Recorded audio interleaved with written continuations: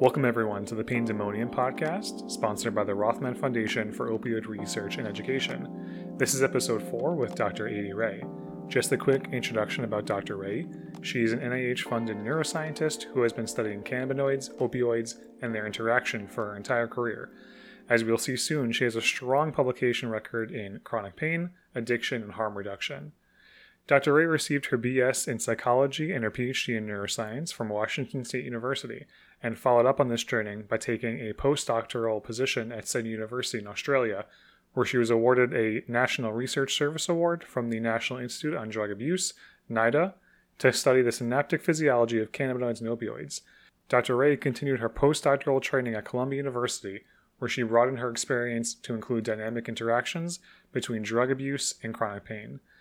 Dr. Ray joined the Legacy Research Institute in June of 2019, where she currently utilizes translational and clinical research approaches to further characterize the analgesic and harm reduction properties of cannabis in the context of opioid use. As you can see, Dr. Ray has an incredibly diverse and extensive background in the science of cannabis and the endocannabinoid system especially, which we'll discuss in pretty significant detail later. Later on in the podcast, we'll also discuss how she added to her academic work by co-founding a company called Smart Cannabis, which is aimed at identifying the best cannabis to increase enjoyment and personal benefit. So without further ado, please welcome Dr. Adi Ray.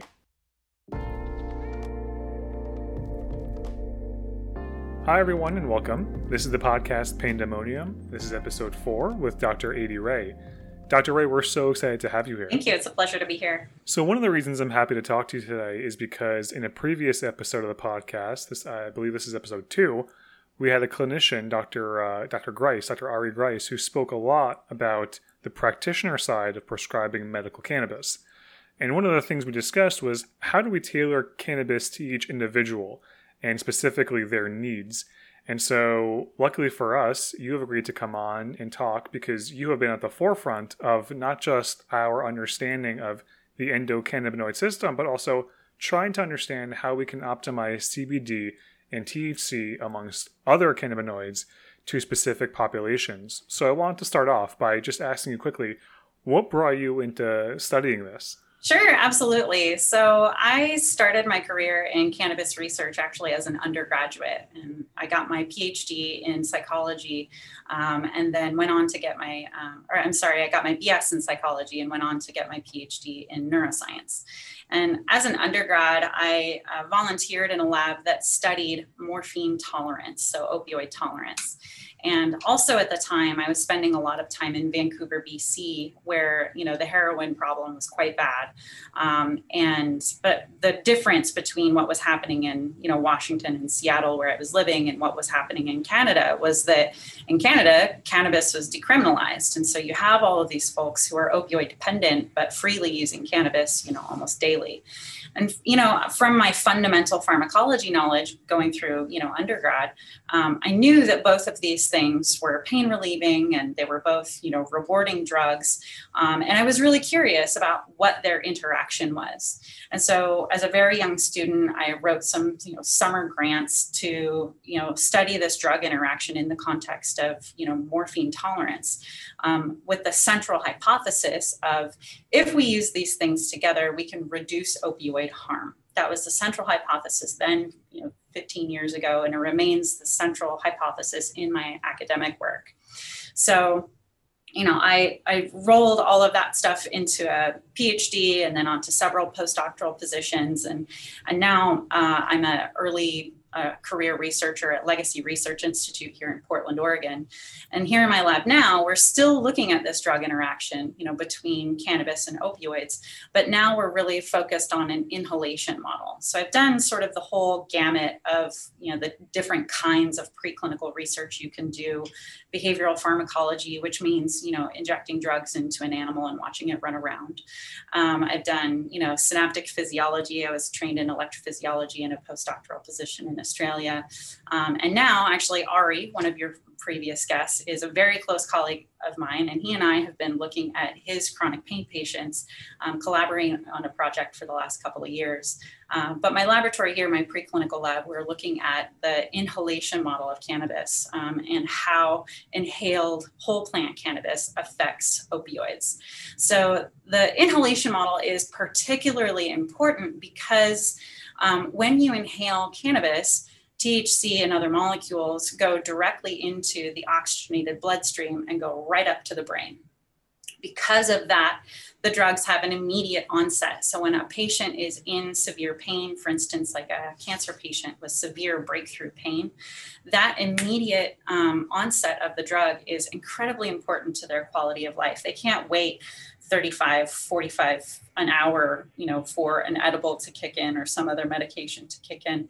That instant relief is really important. So we know going forward that for pain patients, inhalation is going to be central to their therapy. So the question is, what is the safest way to inhale? Is it safer to inhale flower or oil? And how does that affect both opioid pain relief and the vulnerability to opioid abuse? So those are all kinds of questions that we're teasing apart in the preclinical part of my lab. And then, of course, in collaboration with Ari Grice, we're looking at how these things also play out in orthopedic pain patients. Now that you brought it up, so does it really take a big difference when you're looking at CBD versus THC or pain control versus recreational use? Does the form of ingestion, does it really matter to patients or people who are suffering in a sense? Yeah, all of these things are important. And I want to start off by acknowledging that everyone is different. We put this big umbrella over all people and say, you have pain, but there are many, many, many different kinds of pain. Inflammatory pain is not the same as rheumatoid arthritis, is not the same as HIV-induced neuropathic pain, is not the same as diabetic neuropathic pain. All of those things are different, from a molecular standpoint, that literally like how the body is responding to that stimulus, as well as what kind of drugs work for that and how that sensation is perceived by the patient. That's a huge component, right? Everyone deals with their pain differently and they experience it differently. So even though we like to put this big umbrella of chronic pain over all of these things, they're very distinct and personal. And so for that reason, cannabis, and really any type of medicine, any pain relief needs to be personalized. It has to work for you or else it's not working, right? So taking this personalized approach, cannabis provides a ton of flexibility because we have all of these different kinds of cannabis, the mixed ratios of cannabinoids, lots of different kinds of products that all have different onset, how quickly they start working. They all have different duration, how long they last, and they all have different levels of side effects. So one of the most common side effects of cannabis consumption from a patient's perspective is the impairment, cognitive and motor impairment. And that's different from euphoria, which is a mood state, right? The sensation of this feels good.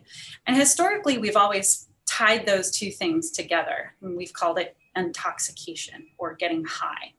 But there are really two components there. There is this feels good, and there's the I can't drive. So those are two separate things that are both mediated by THC, tetrahydrocannabinol or delta-9 THC. And this works through the same endocannabinoid system? Mm-hmm. So yeah, let me back up for a moment and talk about, why our bodies respond to cannabis in the first place. So inside of us, we have a system called the endogenous cannabinoid system or the endocannabinoid system. And this system is extremely old, as evolutionarily old as our endocrine system, our hormones. It's as old as our immune system.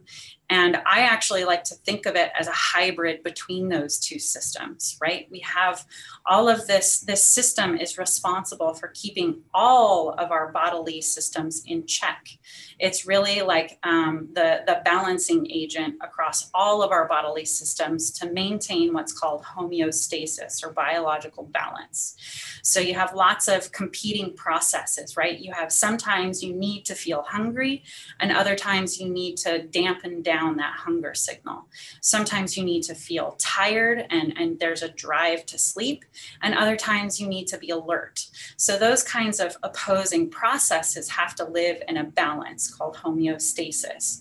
And the endocannabinoid system has a critical role in almost every homeostatic process we have, whether it's sleep or metabolism or hunger or pain. All of those systems that have that push-pull balance, the endocannabinoid system is involved.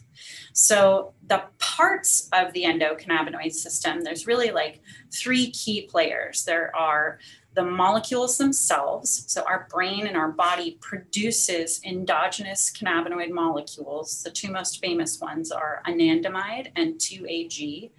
And those guys float around in our brain and float around in the rest of our body to keep all of our other bodily systems in check. So that's player number one, is the molecules themselves. Now, they have to bind to a target, which is usually a protein. It's like a little lock that's sitting on the outside of our cells. And the molecule is a key that comes and floats along and activates that lock. And so then you have a third component, which is the enzymes that break down the molecules. And those enzymes are there as like one additional, check on the whole system. You can't have too many of these molecules floating around. So those degrading enzymes break down all of our endogenous molecules. So, there are lots of different kinds of molecules. There are several targets, including the CB1 receptor, which is the primary target for delta-9 THC, the CB2 receptor, which is largely, involved in our immune system and inflammation. But there are lots of other, probably dozens of other targets where our endogenous molecules activate. So our bodies are really primed for activation by the molecules in cannabis, because for, millennia, mammals and fish and reptiles and nematodes, birds, everyone's had all of these endogenous molecules that have been doing those jobs already. So this would make it seem like in the future, we're going to have a lot more research that deals not just with specific pain control, but also with, let's say, GI upset or anxiety or mental health issues, because there are receptors that seem to be all over the body. Is that right? That's absolutely right. And in fact, there is a brand new field of medicine called endocannabinology. So these are medical doctors, medical doctors whose specialist is the endocannabinoid system, just like you have endocrine specialists, hormone specialists and immune specialists. We have specialists for all the other systems in our body, but we don't yet have specialists for the endocannabinoid system because this system was only recently discovered. It wasn't until the 1990s, really, that we really had an idea that this system existed. Whereas like our visual system, we had all of that stuff figured out like more than a century ago. So this is a very new field, and it's a really exciting field because it's so young and there's so much work to do. I find it incredibly, exciting, but also kind of hilarious that this system that has been in our bodies for so long and has evolved to protect us and to maintain our homeostasis is so young, and we are learning so much about it. But I did want to ask you, because we do have naturally occurring cannabinoids in our body. You said 2-AG and anandamide, right? Is that correct? That's right. So are there any pharmacological strategies to kind of naturally increase those besides for synthetically targeting those receptors? Kind of like, yes. We have serotonin reuptake inhibitors. It's kind of like a similar thing to that. There are. I'm really glad you asked that question. So, I'll back up for just a moment and say part of the reason that we haven't understood the endocannabinoid system the way that we've understood all of these other systems is because of prohibition, right? We have not been able to dedicate all of the funding and the time and the research to characterizing this system because of the demonization of the plant. So you're absolutely right in that, these endogenous molecules, where if they're already pain relieving, why don't we just boost their levels? And there are ways that we can do that, both naturally and sort of from a pharmaceutical standpoint. So naturally, there are lots of ways to boost up the endocannabinoid system by exercise, acupuncture, healthy balanced diet that has lots of fatty acids in it, because those long chain omega fatty acids are the building blocks for the endocannabinoids themselves. So if your diet is deficient in those fatty molecules, it's going to have a really hard time synthesizing those molecules. So those are all things that sort of mimic or support the endogenous cannabinoid system itself. And then, because of prohibition, researchers were trying to get around this problem and say, okay, well, if we can't mess with cannabinoids themselves, then how can we boost the body's endogenous cannabinoids? And so they did this by creating drugs that target those degrading enzymes. So if you imagine this as like a little Pac-Man going around and chomping up the little white dots. So if you turn off the Pac-Man, if you get rid of it, then you get lots more white dots. The problem is when we take that strategy from a pharmaceutical perspective, it makes people really sick. These kinds of drugs went all the way through clinical trials and got to, some latter stages. And there were some really severe side effects like depression and suicidal thoughts. So it turns out that particular strategy has not proven to be very beneficial because the side effects are so severe.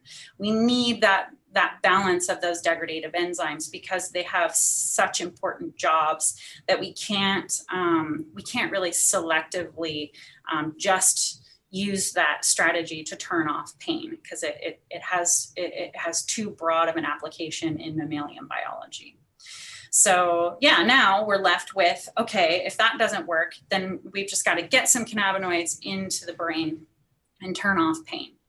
So you asked before about all of these different molecules that the plant produces, the two most famous of which being THC, the one that gets you high, and CBD, the one that doesn't. And so, the cannabis plant, and there are many different types of cannabis. Some cannabis plants produce almost no THC. We call those cannabis plants hemp. Some produce only THC and no CBD at all. And those are the ones that, we typically think of in a recreational market or in the legacy, prohibition market. And then now there are plants that have all kinds of ratios of THC and CBD and lots of other cannabinoids that we haven't ever talked about before, such as CBG, cannabigerol. But in total, there are more than 115 different cannabinoids. And in addition to those, the plant produces scores of other biologically active molecules like terpenes, terpenoids, which also have anti-inflammatory and antioxidative properties.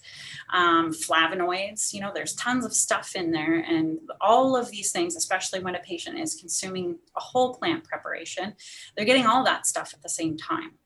So from my perspective, I've been studying a region of the brain called the periaqueductal gray, which is sort of the brain's pain headquarters. So ever since the time I was an undergrad, I've been looking at this brain's pain headquarters. And it turns out that THC, when binding to the CB1 receptor, that's what produces pain relief. And it does so in a way that is shockingly similar to the way that opioids activate mu opioid receptor in the same brain pain region. So in order to have a really strong degree of pain relief, you've got to get some THC into the brain to activate those CB1 receptors in this midbrain region, the PAG. That works in conjunction with opioid receptors as well. Yeah, and so provide pain relief. Exactly. And the problem with the opioid receptors is that when you consume opioids, those opioid receptors aren't just in the PAG, they're also in your reward pathway, just like CB1 receptors are. And they're also in the brainstem, where your brainstem is controlling your breathing. And so for people who have a fatal overdose on opioids, yeah, they've got opioids in their PAG. They have no pain. Yeah, they've got opioids in their reward pathway. They have euphoria, but they also have opioids in their brainstem, and it turns off their respiration and they die. And so that's the difference between CB1 agonists like THC and these opioids, is that THC can't turn off respiration. You can't die from respiratory depression by consuming cannabis. That's just, there are no receptors there. It doesn't work. And so, the other thing too is that opioids really hijack the reward system. And although THC and cannabis are rewarding, they feel good. They can be abused. It doesn't hijack the brain to the degree that opioids do. And do we see kind of a trailing off effect like we see with opioids for a certain amount of time where you have to take more and more opioids to kind of provide the same relief? Now that we know that THC and CBD have a synergistic effect with opioids, do we also see the same decline over time, or do we not? There's a number of issues that you've just brought up, all of which are somewhat independent. So that opioid-induced hyperalgesia, that is opioids making pain worse, that doesn't appear to happen with cannabis. Although there are a certain subset of patients who will say, it in general, THC agitates me, and in that agitated state, I feel more pain. But it's not the same kind of phenomenon that people report with opioid-induced hyperalgesia, opioids making pain worse. There are some patients for whom THC and cannabis products, they don't respond very well, and they feel agitated, and the side effects aren't tolerable. And one of those effects may be a more attention to the pain or turning up the pain, but it's not as well characterized as that, straight up opioid induced hyperalgesia. In terms of synergy is when you use two molecules at the same time, and 2 + 2 doesn't equal 4, it equals 7. So this is a greater than additive effect. And for sure, THC and almost every opioid we've studied, there is an acute synergistic effect. That means when you have both in the body at the same time, you have combined effects so that the pain relief is greater than anticipated from either one of those molecules alone, which is amazing, because if you can take advantage of that synergy, then you can reduce the amount of opioids you need to achieve the exact same pain relief, which is amazing. Because any strategy that we can do to get people to lower the opioid doses, that is critical. That's what's going to keep people alive. And indeed, that's what we see. When a state brings a medical cannabis law online, we see 25% fewer opioid overdoses. When a cannabis law comes online, we see far fewer prescriptions written for opioids. Even people who are abusing illicit opioids, if they are cannabis users, they have fewer fatal and non-fatal overdoses. So there's clearly a beneficial interaction, which is able to allow people to reduce their opioid consumption, which is truly critical. Now, you mentioned CBD as well, and CBD hasn't proven to be synergistic necessarily with opioids. It's a lot more complicated and messy. And I like to think of CBD as like ibuprofen on steroids. It is pain relieving, but not in the way that opioids are. It really is more of an anti-inflammatory, messy molecule. It has, 15 plus mechanisms of action. It's not as straight up pain relieving as THC is. That's so interesting, because I feel like a lot of people promote CBD sometimes incorrectly in terms of what could be more beneficial to your pain. It depends on the pain. 100%. What can you tell me about that? Like, is there like a certain delineation that we know of between, let's say, chronic malignant pain, non-malignant pain, acute pain, in which THC or CBD might be better? Yeah, the one thing I will give CBD, it is very likely that it has a profound placebo effect, which I'm all about. I am all about a drug that does absolutely nothing except make you feel better. So, again, because of prohibition, we haven't had randomized, placebo-controlled, gold standard clinical trials to rule out the magnitude of the placebo effect in CBD. Now, that said, I have seen with my own eyes the knuckles of patients with rheumatoid arthritis prior to and after using a topical CBD, product, rubbing it into their joints and onto their skin, every couple of hours. And you don't need to be a rheumatologist to look at these people's hands and go, yeah, you must feel better. Right. So there are definitely some cases, some people, some kinds of pain for which CBD is going to be a profoundly useful molecule. The other really great thing about it is that it's so dang safe, right? You can take so much of it. And, especially compared to the other pain management strategies we have nowadays. Yes. So, you can take so much of it. And the worst things that can happen to you at the very top end of the dose ranges is it might interact with your other medications, which is really important. And if you're on other medications, you should talk to your doctor about CBD. And it might make you sleepy. And at the very tail end, you might have some GI discomfort in terms of, diarrhea, not the constipation. It's like the opposite of opioids, which is, again, one of the reasons that especially geriatric patients don't like to use opioids is because of all of the GI side effects. So we don't see that with CBD or cannabis. So yeah, I do think that in the long run, we're going to have certain types of pain or certain types of patients who are able to use CBD very therapeutically, but we're going to need a whole lot of clinical trials to see how big the placebo effect is and for which indications it's going to be the most useful. And do you think we're heading in that direction? I know with the passage of the MORE Act we just heard about, which is going to help a lot with decriminalization, allowing us to study it. Are we kind of following in the footsteps of Canada, what they have already accomplished in that regard, and are we turning the right page?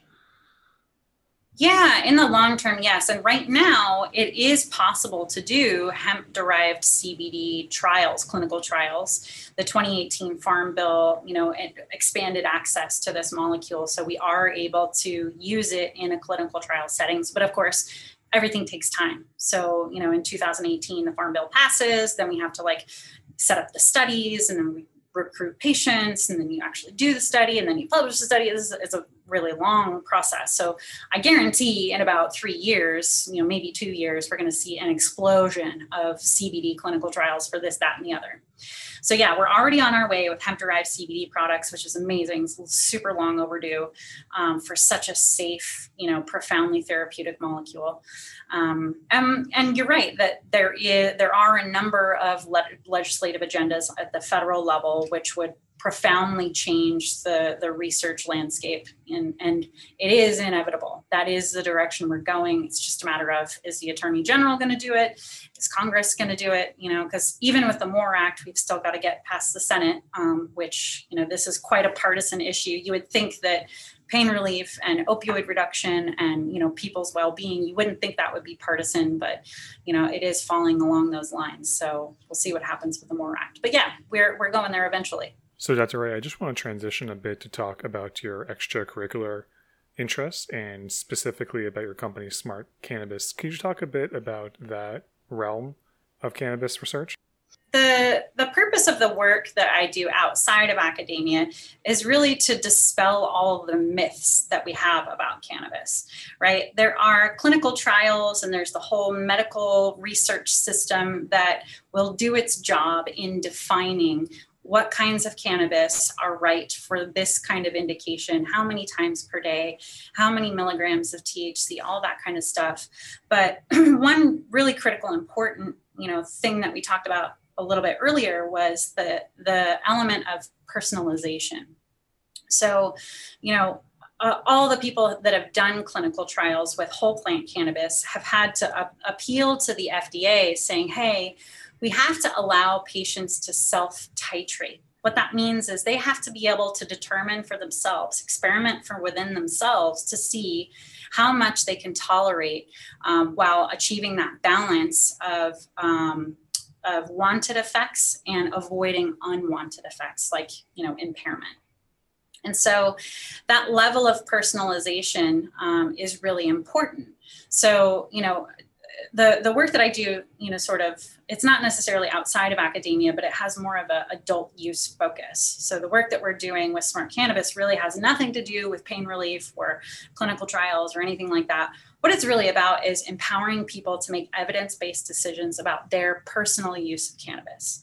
And so we do that by using similar methods, right? We do a double-blind analysis of the effects of whole plant cannabis in healthy adult people to ask a very easy question, which is, how did it make you feel? Right? And so when we can strip the label off, when we can remove the bias for how much THC is in there, who produced the flower, what region it was produced in, when we take the label off and we just say, how does this make you feel? We find some really interesting things that dispel a lot of the myths that we're carrying around about cannabis. Right now, there is a myth that the most potent cannabis with the most THC is the most valuable and the most enjoyable. All of those things are incorrect. THC does produce intoxication. So the more THC, the more intoxicated you feel. But intoxication and enjoyment are two totally different things, because you can very much be too high and not enjoy it, right? And so our work is really dispelling that myth and educating consumers so that they can understand, okay, you don't have to belly up to the bar and take a shot, right? Because that's essentially what we're doing by buying the most potent THC product we can find. Because our evidence tells us that there is no relationship between THC potency and enjoyment. There is equal amount of enjoyment in hemp and 30% frankenflowers, but if you just have to allow yourself the opportunity to set your biases aside and stay within the therapeutic window of even recreational cannabis. And what I mean by that is you have to have enough THC to feel something, right? So you get up into that window. But if you have too much THC, the balance of bad effects versus good effects gets out of control. So in that nice little window in the green zone, you have enough THC to feel something, but not so much that you start feeling bad. And so that therapeutic window is something we talk about all the time with every kind of medication we have. What's the right dose for this patient, right? And it's the exact same thing if you just think about enjoyment as a medical effect, essentially. And so giving people tools to empower themselves to buy things that will increase enjoyment and reduce those negative side effects. The reason I'm really passionate about that work is because all of the story tells us that a moderate approach to cannabis consumption provides both the most enjoyment and the least amount of risks, because we know that potent products, frequent use of high THC products are associated with negative things like psychotic episodes and acute overdose and hyperemesis, right? This is the cyclic vomiting syndrome. So if we can reduce how much THC people are consuming, give them other tools to make evidence-based decisions about what's right for them, then we can allow people to engage with this plant from both, anywhere along the spectrum of medical and personal use in a way that's sustainable. That's fascinating. First of all, I think that's incredibly amazing, not just from a research perspective, but also a stigma perspective. I think it's incredibly important for people to understand that there are certain ways that we can better pursue a healthy mental understanding of what, pain control could be like, or just recreational use. So I applaud you for doing that. Mm-hmm. And I'm curious, do you think there's going to be a future where maybe you'll see products, but it's more geared towards this use, and then, even subdivided that between, certain patients need X amount of THC versus other synthetic cannabinoids. So is it going to be tailored to individual patients or individual people? Yeah, I think that all of those things are true. I think that there are going to be certain patients who have a very narrow need and they require a very specific thing for that very narrow need, right? So for instance, our epilepsy patients, we know that cannabidiol, CBD, is profoundly good at, limiting their seizures. So they need pure CBD, right? That's a great example of a narrow pharmaceutical kind of cannabis preparation.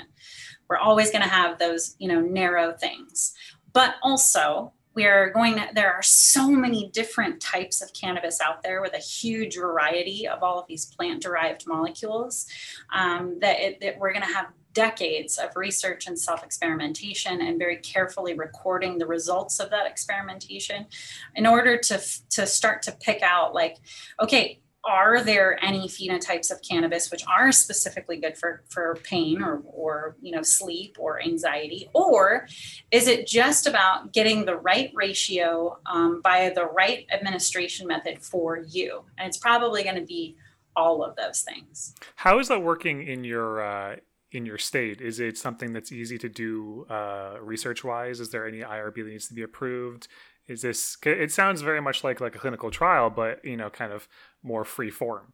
Yeah. I mean, what's interesting about the adult use work that we're doing is that it's technically not research right. Because all it is that we're mining an anonymous database, right? And whenever there's totally anonymous data, there's no information about the person who consumed that product. That's not considered human research. Moreover, the intent of that, project wasn't research. It's a cannabis cup. It's a weed cup, right? And so there's no IRB involved in that because it's not technically human research. Going forward, of course, when we have the opportunity to do randomized clinical trials and we're all of these federal barriers to research are removed, then we'll be able to do some really cool things in a different structure. And there, because of prohibition, my colleagues and I have had to get very creative about how we go about understanding real world cannabis, which is completely different than the cannabis that's provided for research by the US federal government. So for instance, there's a group in Colorado who has, the Cannavan, which is essentially a mobile laboratory, because right now, this is going to sound insane, but it's illegal. Right. This is the only opportunity they have to do this, right? Yeah, exactly. It's illegal for a researcher to take a cannabis product from a legal state market and bring it into the laboratory and give it to people and watch what happens to them. So what this group has to do is let the research participant consume the product in their home. They pull the van up in front of their house, and then the person, smokes a joint or does a dab or whatever and comes and jumps in the mobile laboratory. And that's where they do all of the measurements of how it's affecting their thinking and their memory and all reaction time and all that kind of stuff. So, when federal prohibition is no longer a barrier to research, then we'll be able to dig in and do some increasingly interesting things. It sounds fascinating, and I'm really excited for you guys, and I'm looking forward to seeing those results. How long do you think, just to close out if we can, or as time winds down, how far out do you think we are from this type of results being out there in the public view, assuming everything goes well according to plan, legalization wise? Do you see, people in the near future, maybe within our lifetime, who can go to a dispensary and get something tailor-made specifically to them? Yeah, but it's also going to take iteration. We have the ability to do that right now. If we give a person a choice of, or they choose 5 products or 7 products, whatever, and, especially if they're able to remove the label and remove their own bias, they can go through those products and, mindfully consume them and check in on their symptoms and say, okay, products A, B, and C didn't work at all, but product D worked the best. Okay, great. So what was it about product D? What were the ratios of cannabinoids? What terpenes were expressed? What were the features of that product? And let's get similar products to that. And that's, now create another, sample of 5, D-like flowers or products or whatever. And let's, hone in on the features of that product that might be the most useful for that, for that use or for that symptom. So we have the ability to do that now. It's just a matter of getting that technology and the feedback and the sort of legal mechanisms out of the way so that we can execute a project like that. So for instance, we know that the blinded component is really important because THC in cannabis is essentially a very mild psychedelic drug. And what I mean by that is that, if you record the brain activity of a person on cannabis, it's similar to the brain activity of a person on other classic psychedelic drugs like psilocybin and LSD, in that it shuts down the brain's autopilot, the default mode network, and it activates other brain areas that aren't normally activated in normal waking states of consciousness. And what we know about the psychedelics is that the expectation, the mindset, and the setting where the drug is consumed both have a profound impact on the effects of the drug. And we're finding that that's very similar with cannabis. So if a person goes into it expecting this is going to relieve my pain, this is going to make me feel relaxed, lo and behold, that's what it does. It is mind manifesting in that manner. The set and the setting of cannabis use are as equally important as the substance itself. So to some degree, yes, I do think that we're going to have some products that are very tailored either for a specific use or a specific person, but we can't ever let go of the power of our expectation, of our huge cognitive capacity to set up an experience for ourselves. That's always going to matter. I agree. I couldn't agree more. I think that's incredibly exciting for the near future. And I personally, I'm a bit biased here because I think that there's so much to the opioid epidemic that we're learning now that we have alternatives to opioids. And I was saying in previous podcast episodes that the education is extremely lacking. And I think once we have a better understanding of this system that's been around forever, we can really use it to our advantage. Is there a way people, I know you said before that... I was just going to add one thing really briefly. You brought up something really important, which is this educational component. What we really messed up with the opioid epidemic was we never told our patients, hey, this stuff is habit forming. You should take regular breaks to manage your tolerance because your body will develop tolerance. So we really need to manage that tolerance to keep you from steadily increasing your doses, because when you increase your dose, you increase your risk. Right now, we have the opportunity to say to our patients, hey, cannabis is habit forming. It does make you feel good. If you repeatedly use it, your body will develop tolerance. You need to manage your tolerance by taking regular breaks. So this is an opportunity for us to not repeat the mistakes of the opioid epidemic directly through patient education, specifically with managing tolerance, taking regular breaks so that we can avoid all of that dose escalation and physical dependence. And I think one thing that adds to it, if I could just add to it, is that it's decentralized. Before, we were seeing one company who was targeting one specific drug, which caused a huge problem in this country. And this seems to be everyone taking a step back. We've had to work through prohibition for a long time, and now we're starting to edge into our understanding a bit better. Is there a way, so you were saying before that you're still doing some research in your lab. Are there ways people can reach out to you to get a better understanding of what your work is and your company, Smart Cannabis, or to support you in any way? Yeah, absolutely. Probably the easiest way to reach me is at 80@smartcannabis.life. That's the most direct. I'm always there. But you can also, Google Legacy Research Institute here in Portland, and you can see all of the work that's being done by all of our fine principal investigators, myself included. Thank you so much for taking the time to be on the podcast today. I can spend literally 3.5 hours talking about just the endocannabinoid system, so I appreciate you summarizing that very well. Thank you so much. Yeah, it's been a pleasure. Thank you so much for listening to this episode of the podcast. If I could just have 1 minute of your time, I'd like to let you know of the sponsor of the podcast, the Rothman Foundation for Opioid Research and Education. This foundation is a 501c3 non-for-profit organization. It's a wonderful foundation dedicated to providing resources and insight into the opioid epidemic, as well as who it affects and how we're addressing the issue. The objectives of the organization are threefold. The first is to raise awareness in the lay and medical communities of the risks and benefits of safe opioid use. The second is to educate patients, physicians, and policymakers on safe opioid use after injuries and surgeries.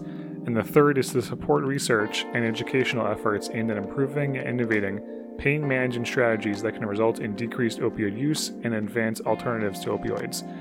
If this sounds like something you would be interested in supporting, please visit rothmanopioid.org and see the tab to donate. Thank you so much, and we appreciate your support.